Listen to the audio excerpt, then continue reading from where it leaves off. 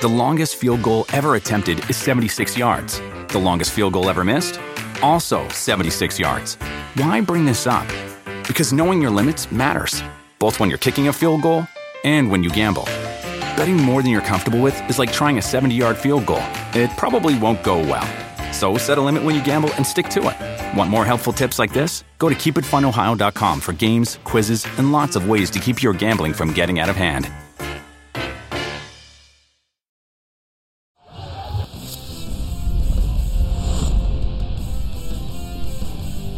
Wednesday edition of PFTPM, the Tampa Bay Buccaneers celebrating in very unique style due to the pandemic their championship that was secured 3 days ago.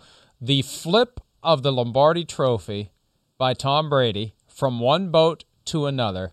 I've got no skin in that game. It freaked me out. And I could only imagine the rescue operation, Shireen, that would have followed if that trophy had ended up at the bottom of the Hillsborough River. I assume they bring in the frogmen from the police department immediately, much like the rescue operation when Flick's tongue was stuck to the flagpole, although then it was the fire department. I don't think the fire department have frogmen apparatus. You'd have to get the police department to go find the trophy, and Tom Brady would gladly pay the bill. But that makes me nervous every time I see it. And I think they trusted Tom Brady. I guess they trusted Tom Brady. I'm sure they didn't know what he was going to do with that Lombardi trophy. But yeah, Mike, that was pretty dangerous right there. That thing could have gone in. Maybe it was just a replica. Maybe it wasn't the real thing, right? Who knows? But it did. All those videos, man, it makes me want to move back to Tampa. Seeing those guys in shorts, I'm ready to go right now. It's freezing outside. No, we've already established you can't go back because that's the moment that the magic ends. You bring that with you. It happened when you were covering the Buccaneers, and then you took it to Dallas with you, and they love you, but they're fine with you staying in Dallas.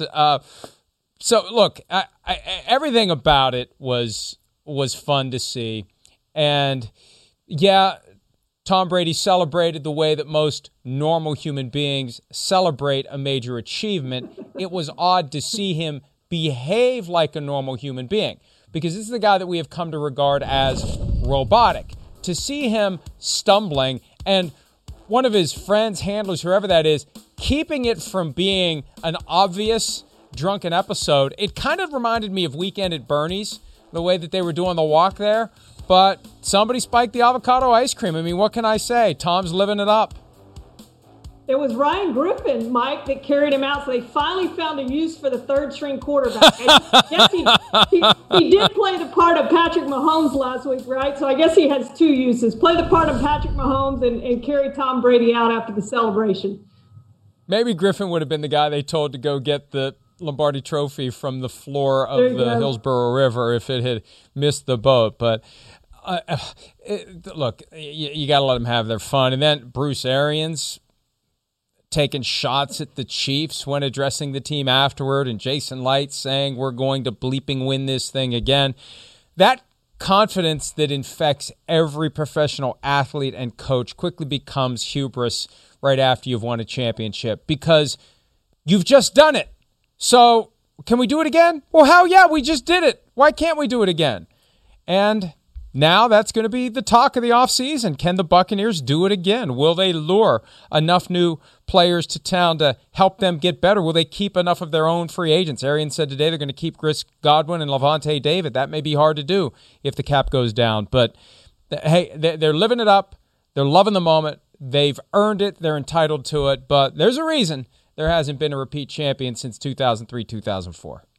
Yeah, and I do think, Mike, that free agents watching that today are saying, hey, why not Tampa Bay? Why don't I go there for a one-year deal and try to win one with Tom? If you're near the end of the career, why wouldn't you want to go to Tampa? I mean, all the reasons we've mentioned, no state income tax, it's nice weather in Florida, you get to play with Tom Brady, you have a chance to win a Super Bowl. I mean, all the things you want. So I'm sure there's free agents out there right now watching this going, yeah, it looks like a pretty good place to go to me.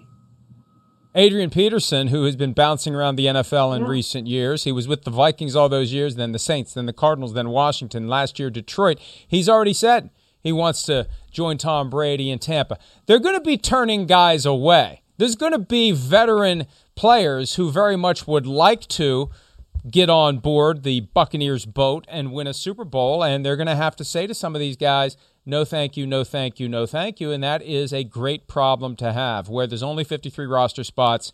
But what you get out of this, if you have these great players who want to cap their careers with a championship, they willingly take on backup roles. This is a way to fill out. You know, the Patriots always had, through the salary cap that they saved on contracts like Tom Brady's, a very robust middle class of veteran players who would serve as depth. For example, if your left tackle and your right tackle are injured like they were for the Chiefs, the drop-off from first string to second string isn't as great as it was for the Chiefs.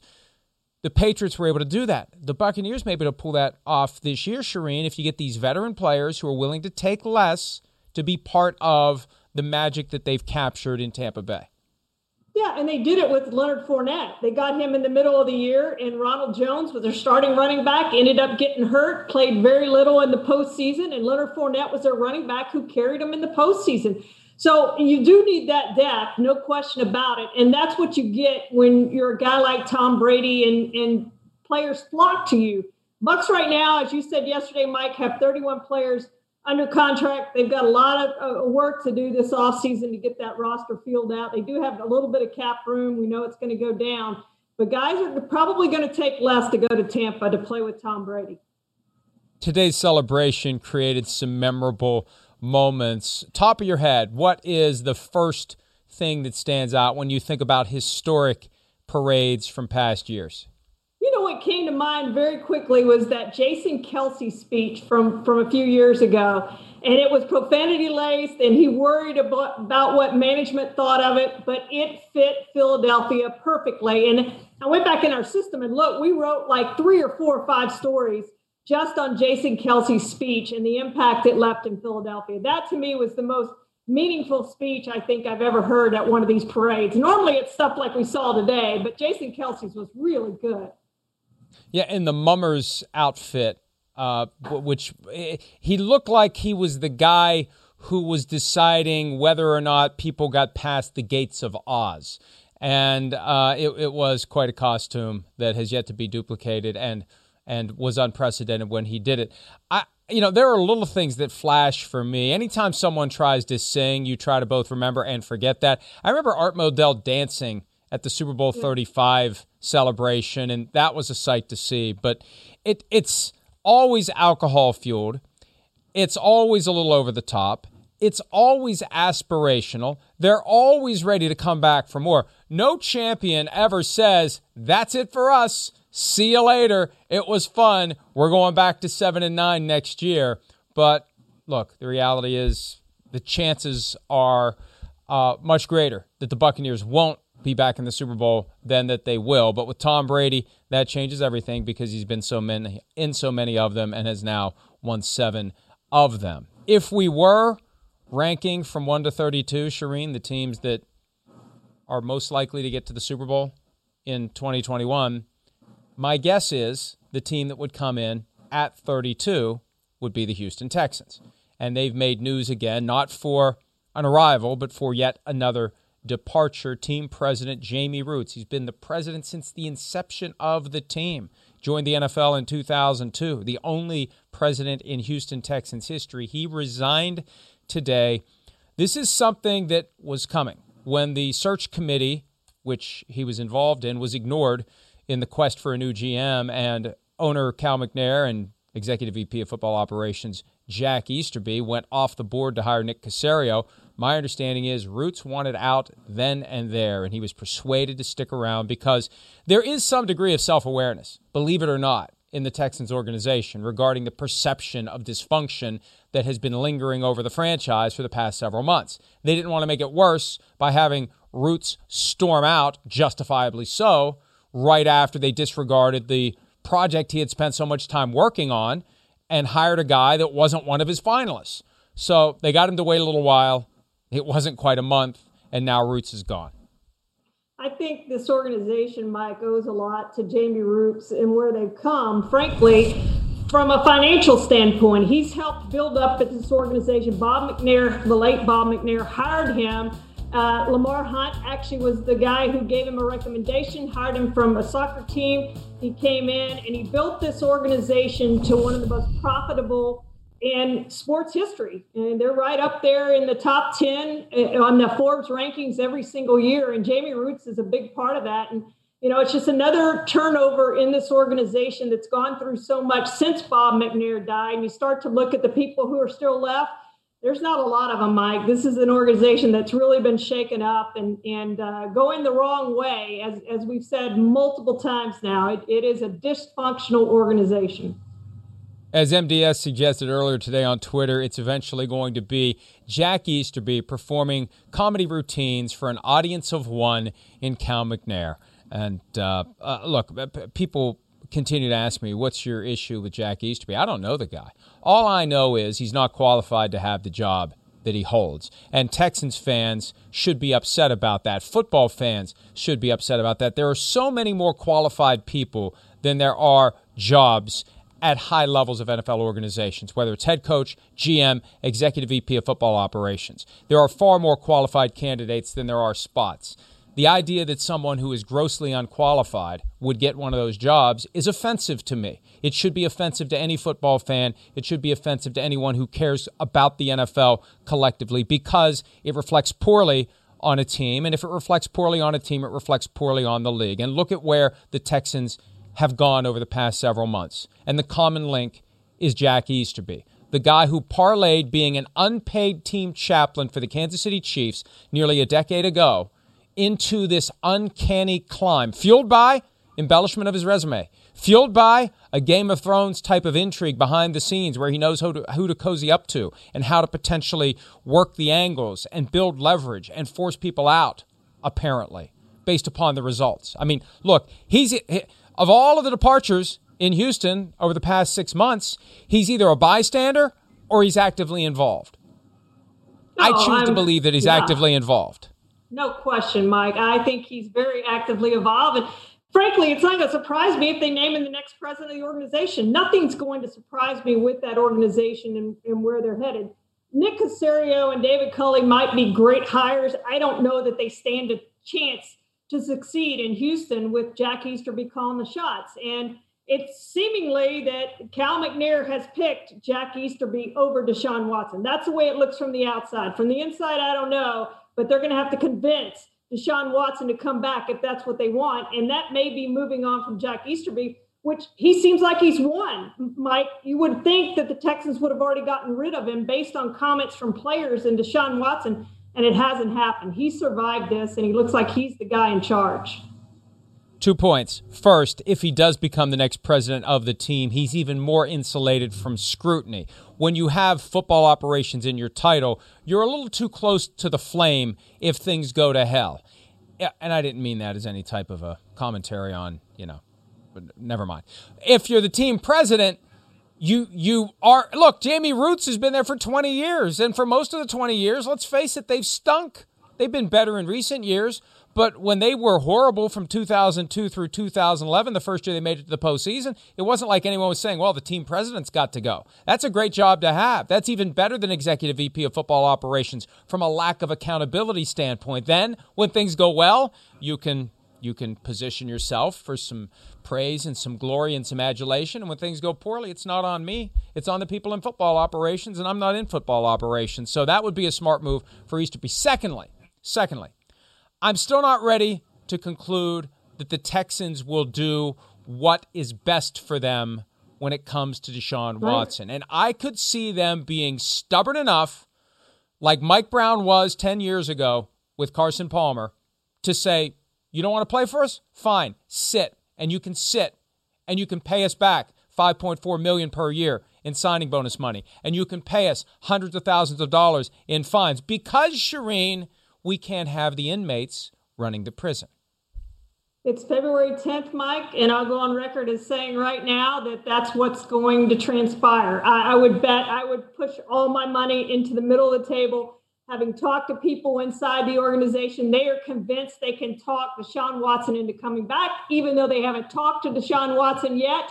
And I just don't think it's going to happen. And I think they're going to wait too long to try to trade him, to realize that he's really not coming back.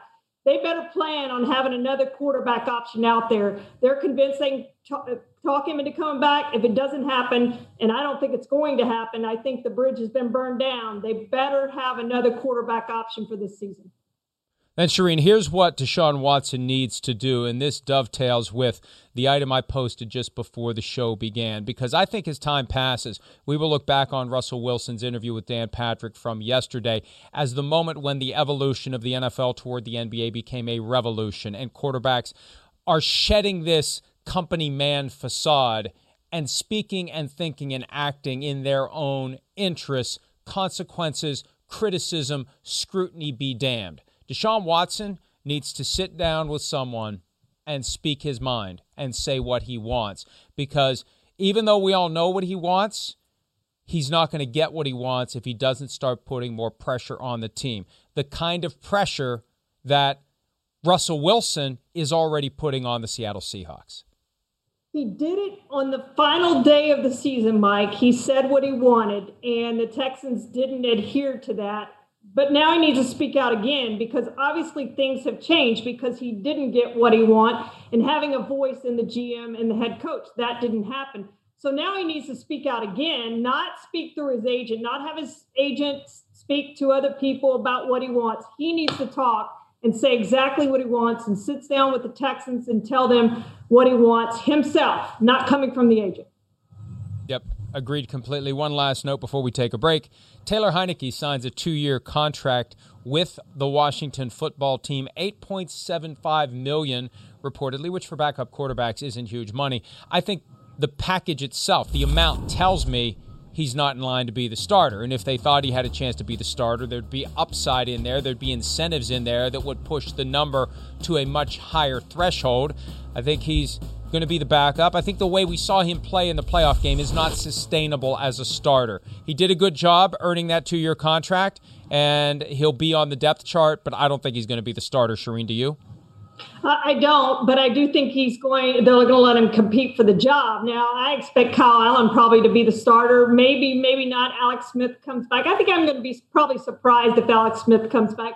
I think they get maybe like a Ryan Fitzpatrick, somebody along those lines that could come in and handle this quarterback position for maybe a year, whether it's Kyle Allen or that veteran guy. But I do think they get a veteran guy in there. And then I think they start looking toward the future after this year. Just Ron Rivera didn't seem very intent on it having to happen this year with getting the franchise quarterback. He said they're patient. So I think they'll be patient this year, go with what they have, and then look for a future franchise quarterback after this season. Coming up in about 25 minutes, new Hall of Famer Drew Pearson. Before that, we're going to talk about off-season storylines that we are most looking forward to. We'll do that next on this Wednesday edition of PFTPM on Peacock.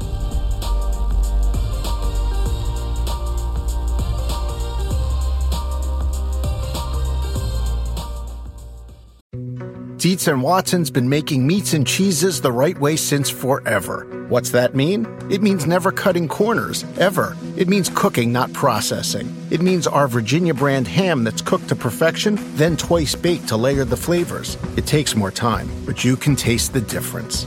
We come to work every day to do it the right way, even if it's the hard way. Because if it's not right for us, it's not right for you. Dietz & Watson, it's a family thing since 1939. The longest field goal ever attempted is 76 yards. The longest field goal ever missed? Also 76 yards. Why bring this up? Because knowing your limits matters, both when you're kicking a field goal and when you gamble. Betting more than you're comfortable with is like trying a 70-yard field goal. It probably won't go well. So set a limit when you gamble and stick to it. Want more helpful tips like this? Go to keepitfunohio.com for games, quizzes, and lots of ways to keep your gambling from getting out of hand. Life is a highway, and on it there will be many chicken sandwiches. But there's only one McCrispy. So go ahead and hit the turn signal if you know about this juicy gem of a detour.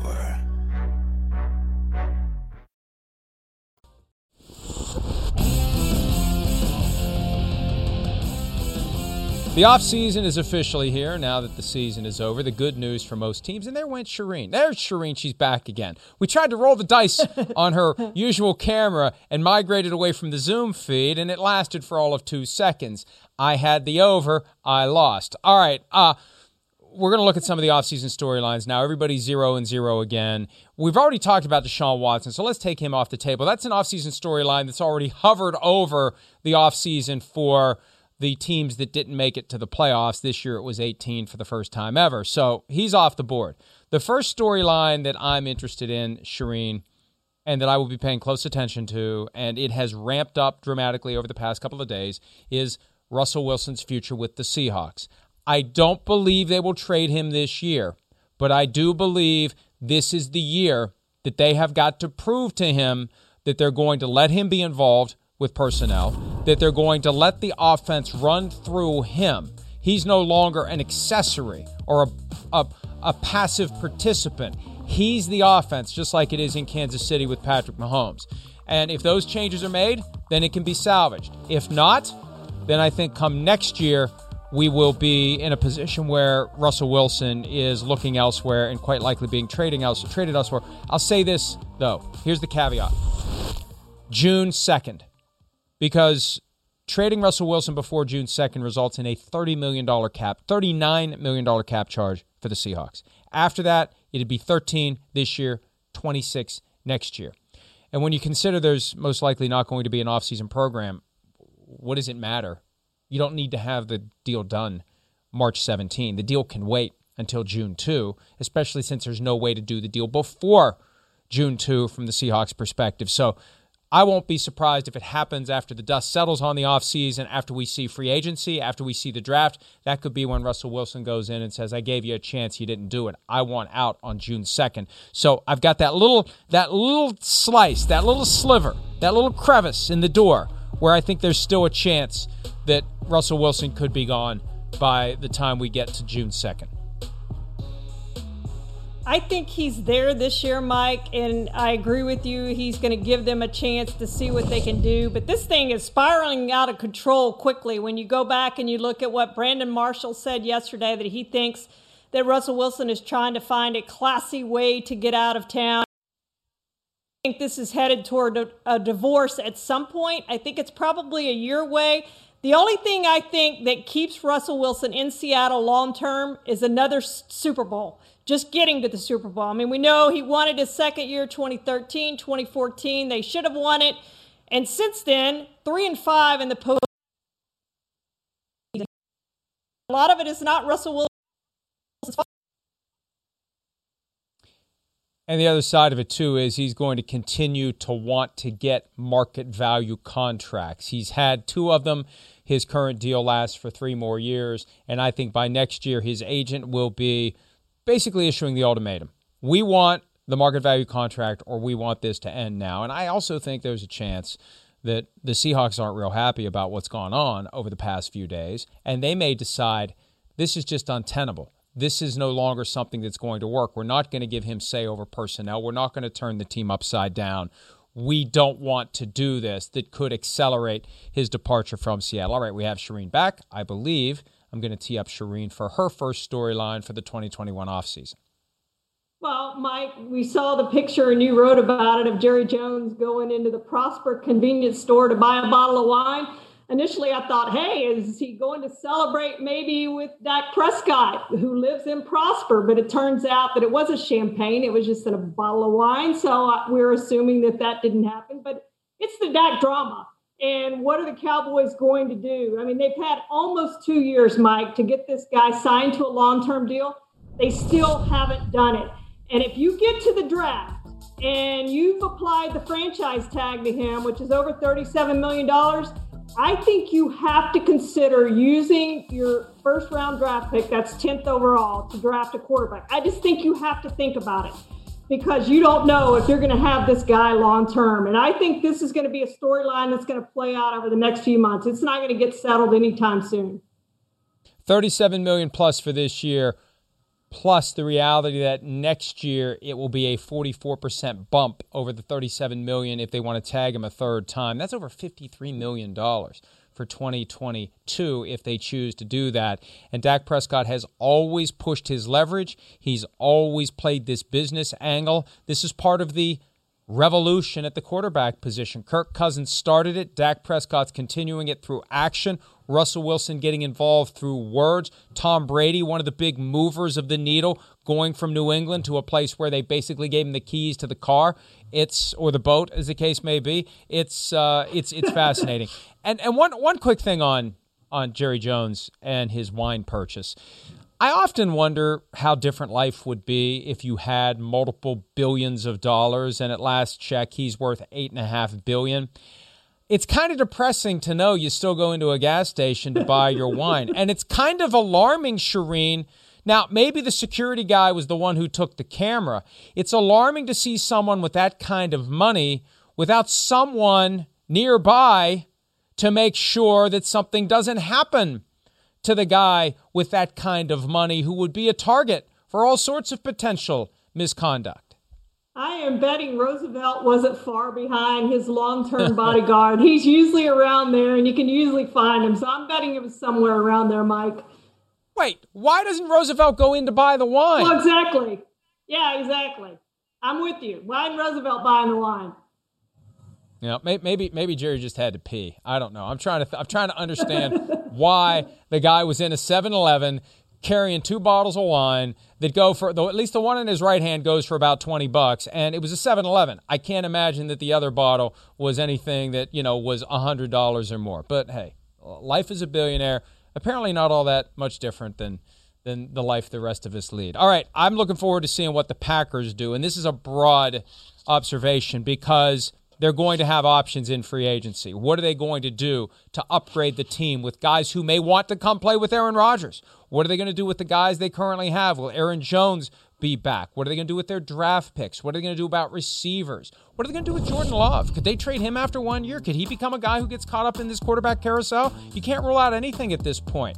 But with the things that Aaron Rodgers said immediately after the NFC Championship game, with the way the Packers traditionally operate, which is you are just an employee, we'll take care of finding the players, we'll take care of running the team.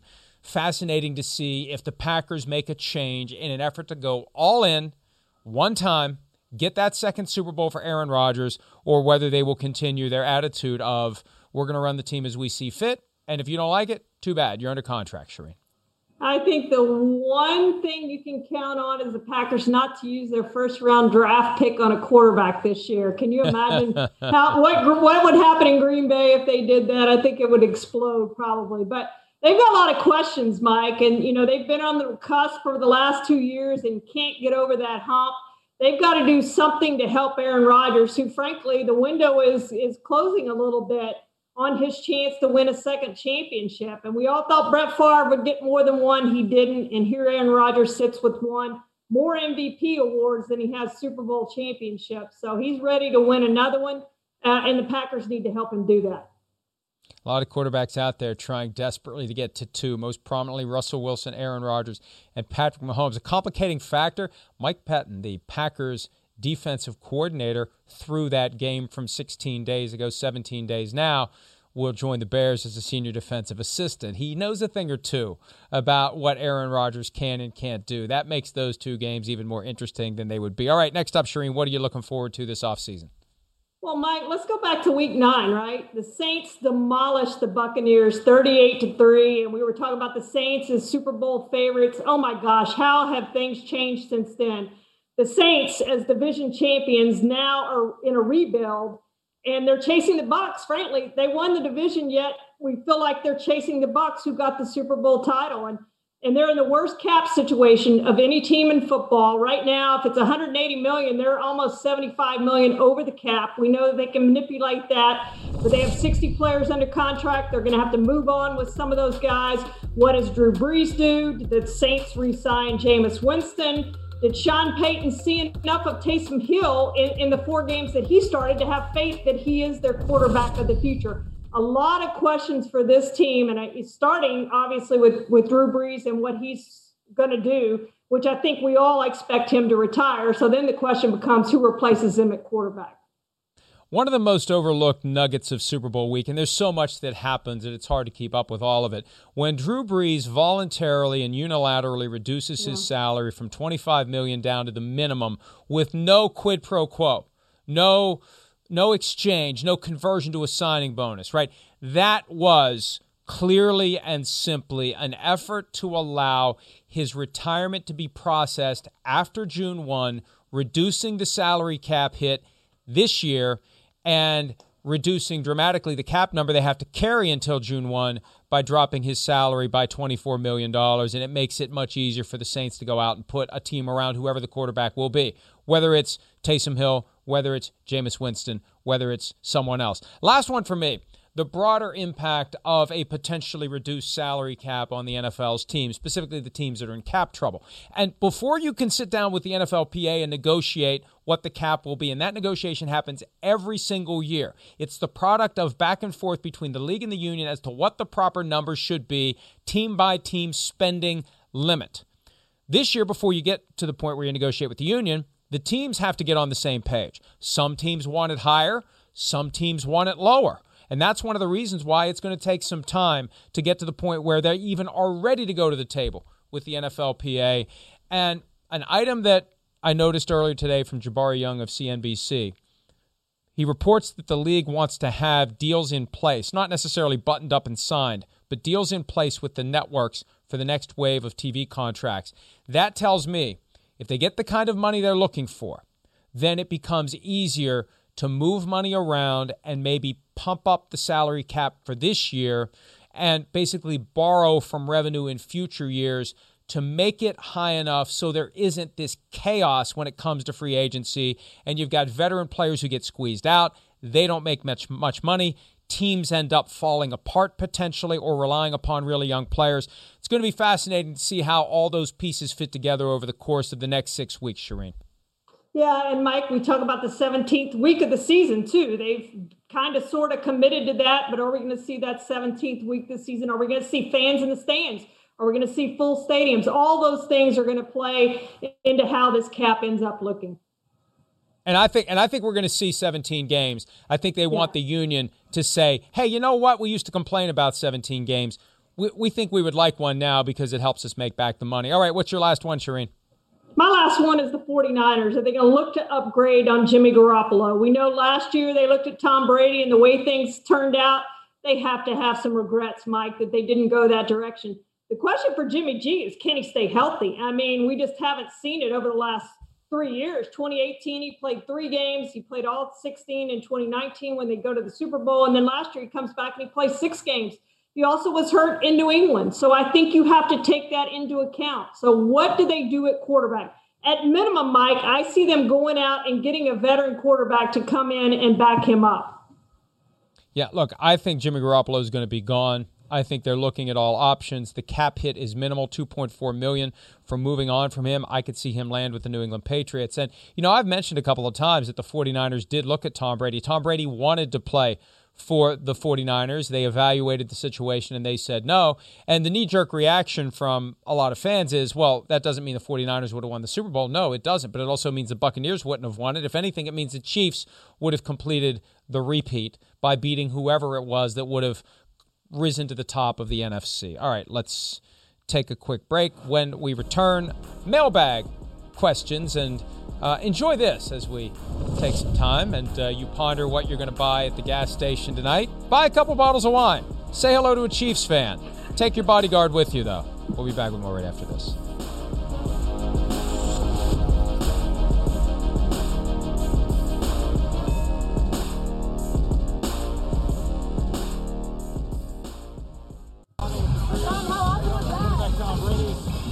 Nothing to see her.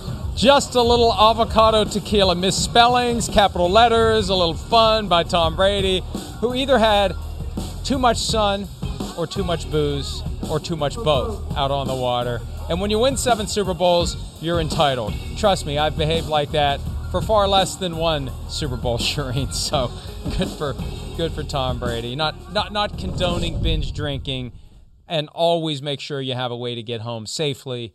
But it's okay to cut loose every once in a while. Just, make sure that those moments don't happen every single day.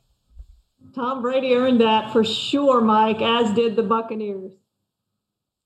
All right, time to answer some questions. Will Greenaway 3 wants to know, what are the Patriots, speaking of Brady, going to do at the quarterback position? And this came up yesterday with Tom Curran. Tom kind of downplayed it. I think the pressure is on the Patriots to upgrade, especially with Tom Brady and the Buccaneers due to come to New England for a game this year, which undoubtedly will be in prime time. Yeah, and Mike, you see all the players they have coming back. This could be a good football team if they can settle the quarterback position. If they get Jimmy Garoppolo, as you speculated, that would be great for them. I think they can win with Jimmy Garoppolo. I don't know if they can win a Super Bowl with Jimmy Garoppolo, but I do think they can contend for the division with the Bills and get to the playoffs and maybe have some playoff success. Who knows with Bill Belichick? I know I wouldn't want to play Bill Belichick in the playoffs, that's for sure. Look, the Patriots are not going to be out of the mix for very long here. They're going to find somebody, and I think there's a good chance, as we mentioned in the last segment, Jimmy Garoppolo could end up back in New England. All right, next question from iCanability. In light of how the Jared Goff and Carson Wentz extensions have unraveled, how would you handle Baker Mayfield this offseason? Fifth-year option or full-out extension? Personally, I'm a firm believer. Unless you've got Josh Allen, who I think should be undoubtedly locked into a long-term extension, or a Patrick Mahomes who already is, I think with Baker Mayfield, you wait. I think you definitely wait. You know, with Sam Darnold, he's got to prove it, and you're not interested at all. With Mayfield, yeah, you're interested, but you're not ready to do it this year, Shireen. I think the Cleveland Browns definitely should wait before tying up a lot of money into Baker Mayfield over the short term and putting themselves potentially in a position a year or two from now where they regret it. Yeah, Jared Goff and Carson Wentz should have taught teams something, Mike. You just don't do it unless you're absolutely convinced. You look at what the Bucs did with Jameis Winston. You look at what, who else was it? The Tennessee did with Marcus Mariota. And they let them play that out and leave. The Bucs certainly upgraded. The Titans think they upgraded with Ryan Tannehill. They at least got to the championship game last year with Tannehill. They found him for a cheap price from the Dolphins. So it worked out for those teams. It didn't work out so well for the Eagles. It didn't work out so well for the Rams. I'm not convinced Baker Mayfield is the franchise guy. You've got to let him play out another year and see what he does before you commit to him. Yep, and the ultimate warning comes from those contracts done 2 years ago by the Eagles and the Rams for Wentz and Goff, respectively. Jay Luke wants to know, will the Buccaneers be able to go back-to-back? Hasn't happened since 2003, 2004. Used to happen more frequently. The salary cap era, I think, is one of the big reasons why it's ended. The Cowboys had back-to-back in the early 90s, right when free agency and the salary cap were starting to kick in. I think as more and more time goes by, what the Patriots did 03-04 is going to be more and more impressive because I think it's going to be hard to do. But frankly, if any team is built to do it, it's the Tampa Bay Buccaneers, barring injury, and injury is always the wild card in this. I look, and it's easy to say because we're still in the afterglow of what happened on Sunday, but I think they've got as good a chance as anyone has had in the past 20 years to pull off the repeat, Shireen. And you know what helps them, Mike? To me, it helps them being in the NFC. You're away from Patrick Mahomes. You're away from Josh Allen. You don't have to play those guys. Now I know you got Aaron Rodgers. I get that. And I get that, the Rams have made some changes and you have Russell Wilson. But I still would rather, I think, play those teams than have to go through Patrick Mahomes and Josh Allen. I just think it's an easier route to get to the Super Bowl. And the Bucs have done it. They've won one. They're confident now. I mean, they're talking like it today. We'll see what happens when they come back. But, the Chiefs figured out this year. Remember, after last year, they talked about, I know Chris Jones specifically said, we're going to get 5 rings, 6 rings, 7 rings, whatever it went up to, however high it went. But it's hard to win 1. It's harder to win 2. And they learned that. And I think the Bucs are going to learn that too. Tom Brady obviously already knows that. And one of the big factors is going to be what these other teams in the NFC do, to get back to our earlier points as it relates to going all in, trying to construct super teams with free agents to help Aaron Rodgers, to help Russell Wilson. What will these teams below the Buccaneers do to close the gap in the offseason. That's going to be a huge factor in whether or not the Bucks can get back. One more, and I resisted this, but we have time to fill.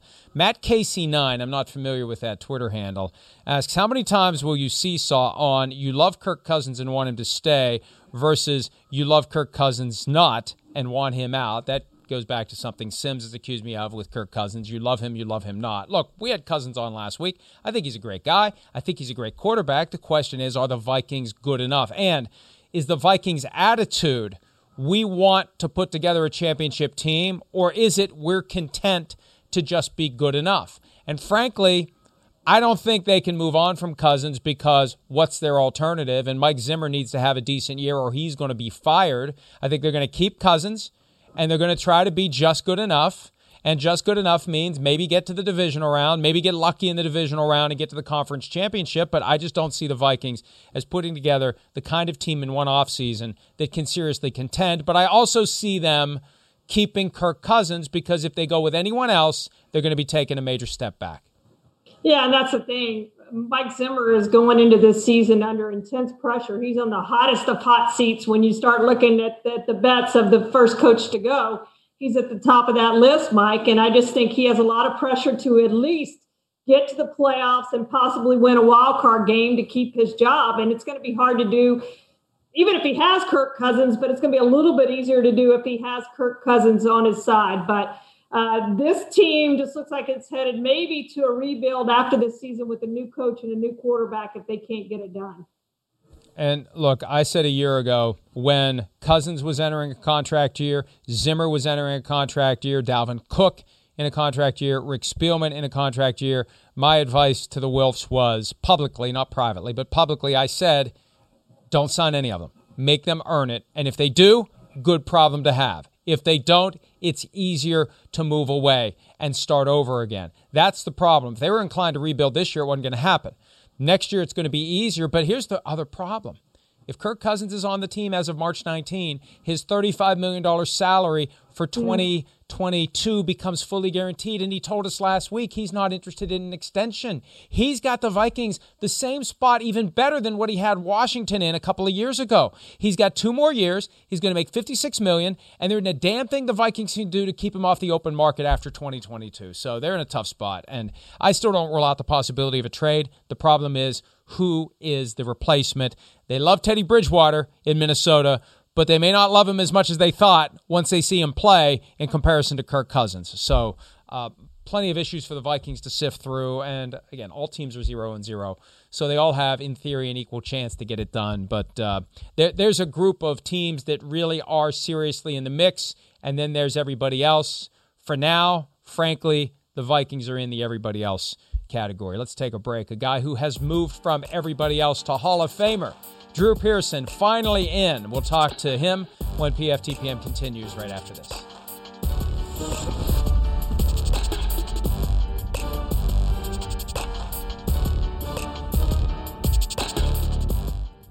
Want to make Mom's Day? Get to your Nordstrom Rack now and score amazing deals for Mother's Day, which is Sunday, May 12th. Find tons of gifts from only $30 at Nordstrom Rack. Fragrance, jewelry, luxury bags, activewear, beauty, and more. Save on Kate Spade New York, Stuart Weitzman, and Ted Baker London. Great brands, great prices. So shop your Nordstrom Rack store today and treat Mom to the good stuff from just $30. Dietz & Watson's been making meats and cheeses the right way since forever. What's that mean? It means never cutting corners, ever. It means cooking, not processing. It means our Virginia brand ham that's cooked to perfection, then twice baked to layer the flavors. It takes more time, but you can taste the difference. We come to work every day to do it the right way, even if it's the hard way. Because if it's not right for us, it's not right for you. Dietz & Watson, it's a family thing since 1939. The longest field goal ever attempted is 76 yards. The longest field goal ever missed? Also 76 yards. Why bring this up? Because knowing your limits matters, both when you're kicking a field goal and when you gamble. Betting more than you're comfortable with is like trying a 70-yard field goal. It probably won't go well. So set a limit when you gamble and stick to it. Want more helpful tips like this? Go to keepitfunohio.com for games, quizzes, and lots of ways to keep your gambling from getting out of hand.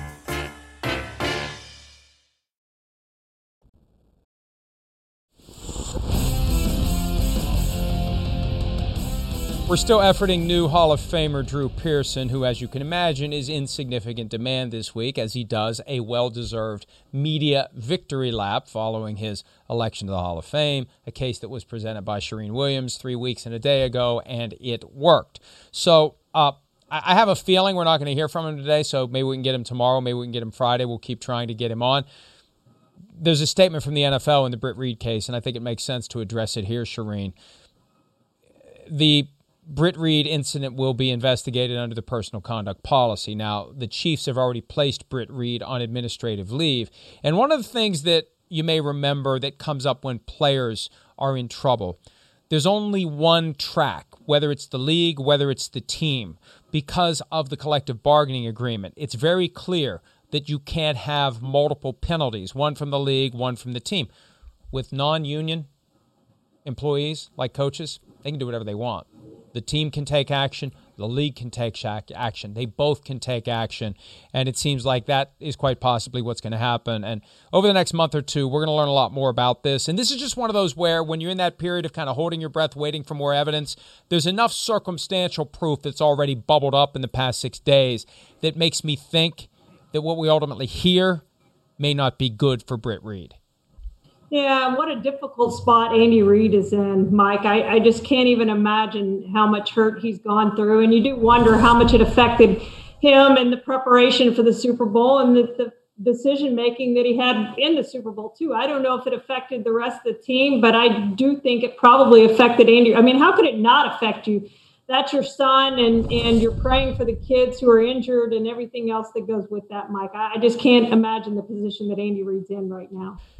Yeah, and I just don't think we appreciate and understand the extent of the disruption and the distraction that caused. We talked about that earlier in the week, but that had to have been a factor. How could it not be a factor? Yeah. As a parent, you know how you feel about your children, anyone out there that has kids, and what happens to them happens to you, and every burden that they have is a burden that you have. And when you're talking about a situation like this where your child is hospitalized, where your child has had surgery, where your child has potentially been directly responsible for a serious life-changing injury on a 5-year-old girl, how does that not throw you into a storm of emotion and turmoil and psychological torment?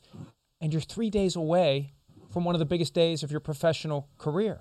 And you owe it to your team to be there. You owe it to your team to do everything you can that's in your power to help them win. But at your core, you're a human being. And Andy Reid's been through tragedy. One of his other sons died of an overdose several years ago.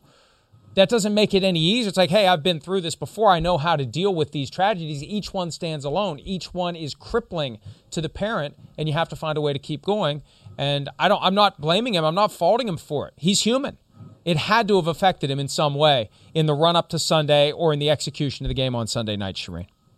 And Mike, you look at what's gone on in Kansas City over the last week. It's been a terrible week for Kansas City. I mean, you start with the Britt Reid incident last Thursday night, a week ago, and then obviously the loss in the Super Bowl. Marty Schottenheimer dies, and then yesterday we lost Therese Paylor, former Kansas City star writer now with Yahoo, who covered the Chiefs for years. And so things have not been pretty in Kansas City over the last week, and it's unfortunate everything that's happened, and you do pray for the kids in the incident with Britt Reid and hope they come out of this alive and okay. Unanswered questions that eventually will be answered, and the biggest one, unrelated to the extent of the impairment. And look, we've been around the block. We've heard these stories. When someone tells the cops they've had 2 or 3 drinks, what does that really mean? Right? So they'll do the toxicology. We'll get the information. And then the question will be, if there was excessive consumption, where did it happen? And when you have an accident that occurred a couple of miles away from the team facility, and Britt Reid resides a half hour away on a 9 o'clock Thursday night, you start wondering, frankly, where the consumption occurred, and did the Chiefs know, or should they have known, that there was an issue like that right under their noses with all the surveillance cameras, with all the stuff they have there, with all the people who are around. You just wonder. You wonder what is eventually going to come out. And ultimately we hope for the best health of everyone involved. But, it's a serious situation. And the league is clearly taking it seriously. The Chiefs are clearly taking it seriously. And the best news out of all of this for the Chiefs, if there is any, as you move forward, you still got Patrick Mahomes under contract for another decade. And as long as he's around, the Chiefs are going to be relevant. The Chiefs are going to be competitive. But, we talked earlier about Russell Wilson's discontent, Aaron Rodgers' unspoken but likely discontent. How long are we away from Patrick Mahomes looking around saying, the team around me isn't good enough? And he's deliberately taken less than he could have gotten. I criticized the deal that he did. Not nearly enough money to justify his talents. He left meat on the bone. He signed for too long. He gave the Chiefs cap certainty for a decade, for more than a decade. What are they going to do? Now, Brett Veach has shown he knows how to go out and find talented players, but it's that backup. It's that middle class. It's those guys who come in when your starters are injured. You can't have your entire offensive line collapse, Shireen, just because your starting left tackle and right tackle are out.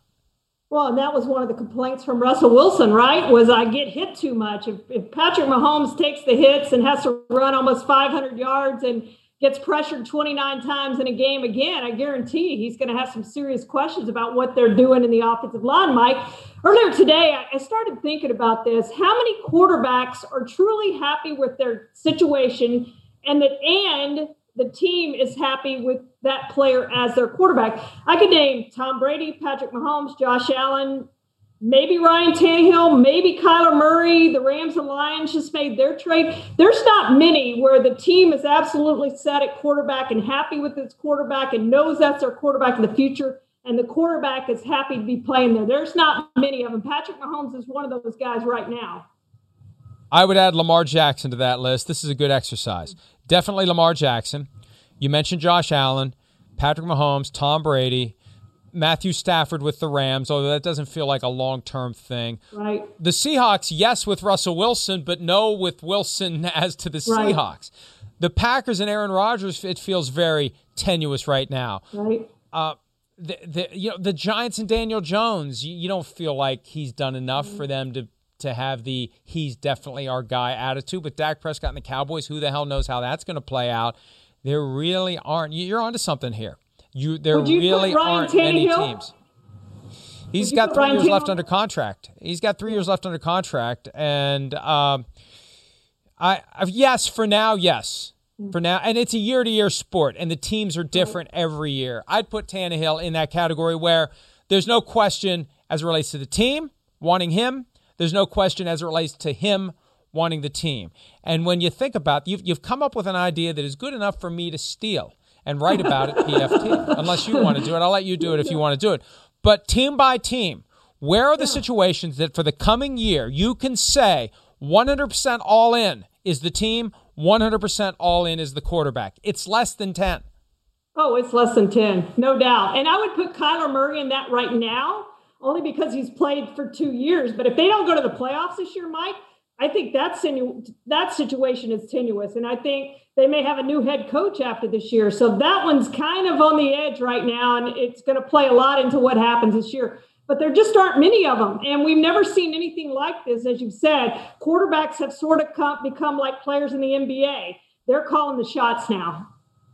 Two others that I forgot as I scanned back in my brain over the 32 teams. Joe Burrow in Cincinnati, Justin Herbert in L.A. Yeah, those two are golden. They're locked in. And they passed the test in their rookie year. Tua, as much as I love him, can we really say that the Dolphins are all in with Tua Tagovailoa? They say it, but they have to say it. We're at the point where we have to say goodbye. Thank you for some of your time. We'll do it again tomorrow. Check us out all night long at ProFootballTalk.com. See you tomorrow.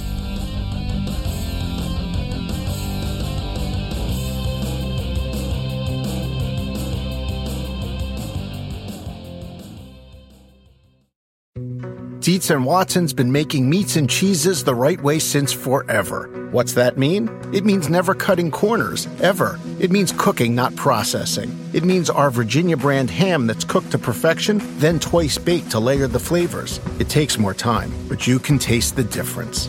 We come to work every day to do it the right way, even if it's the hard way. Because if it's not right for us, it's not right for you. Dietz & Watson, it's a family thing since 1939.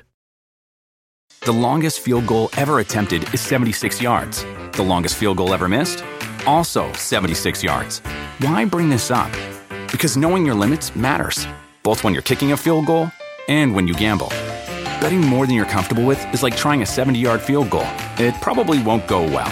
So set a limit when you gamble and stick to it. Want more helpful tips like this? Go to keepitfunohio.com for games, quizzes, and lots of ways to keep your gambling from getting out of hand.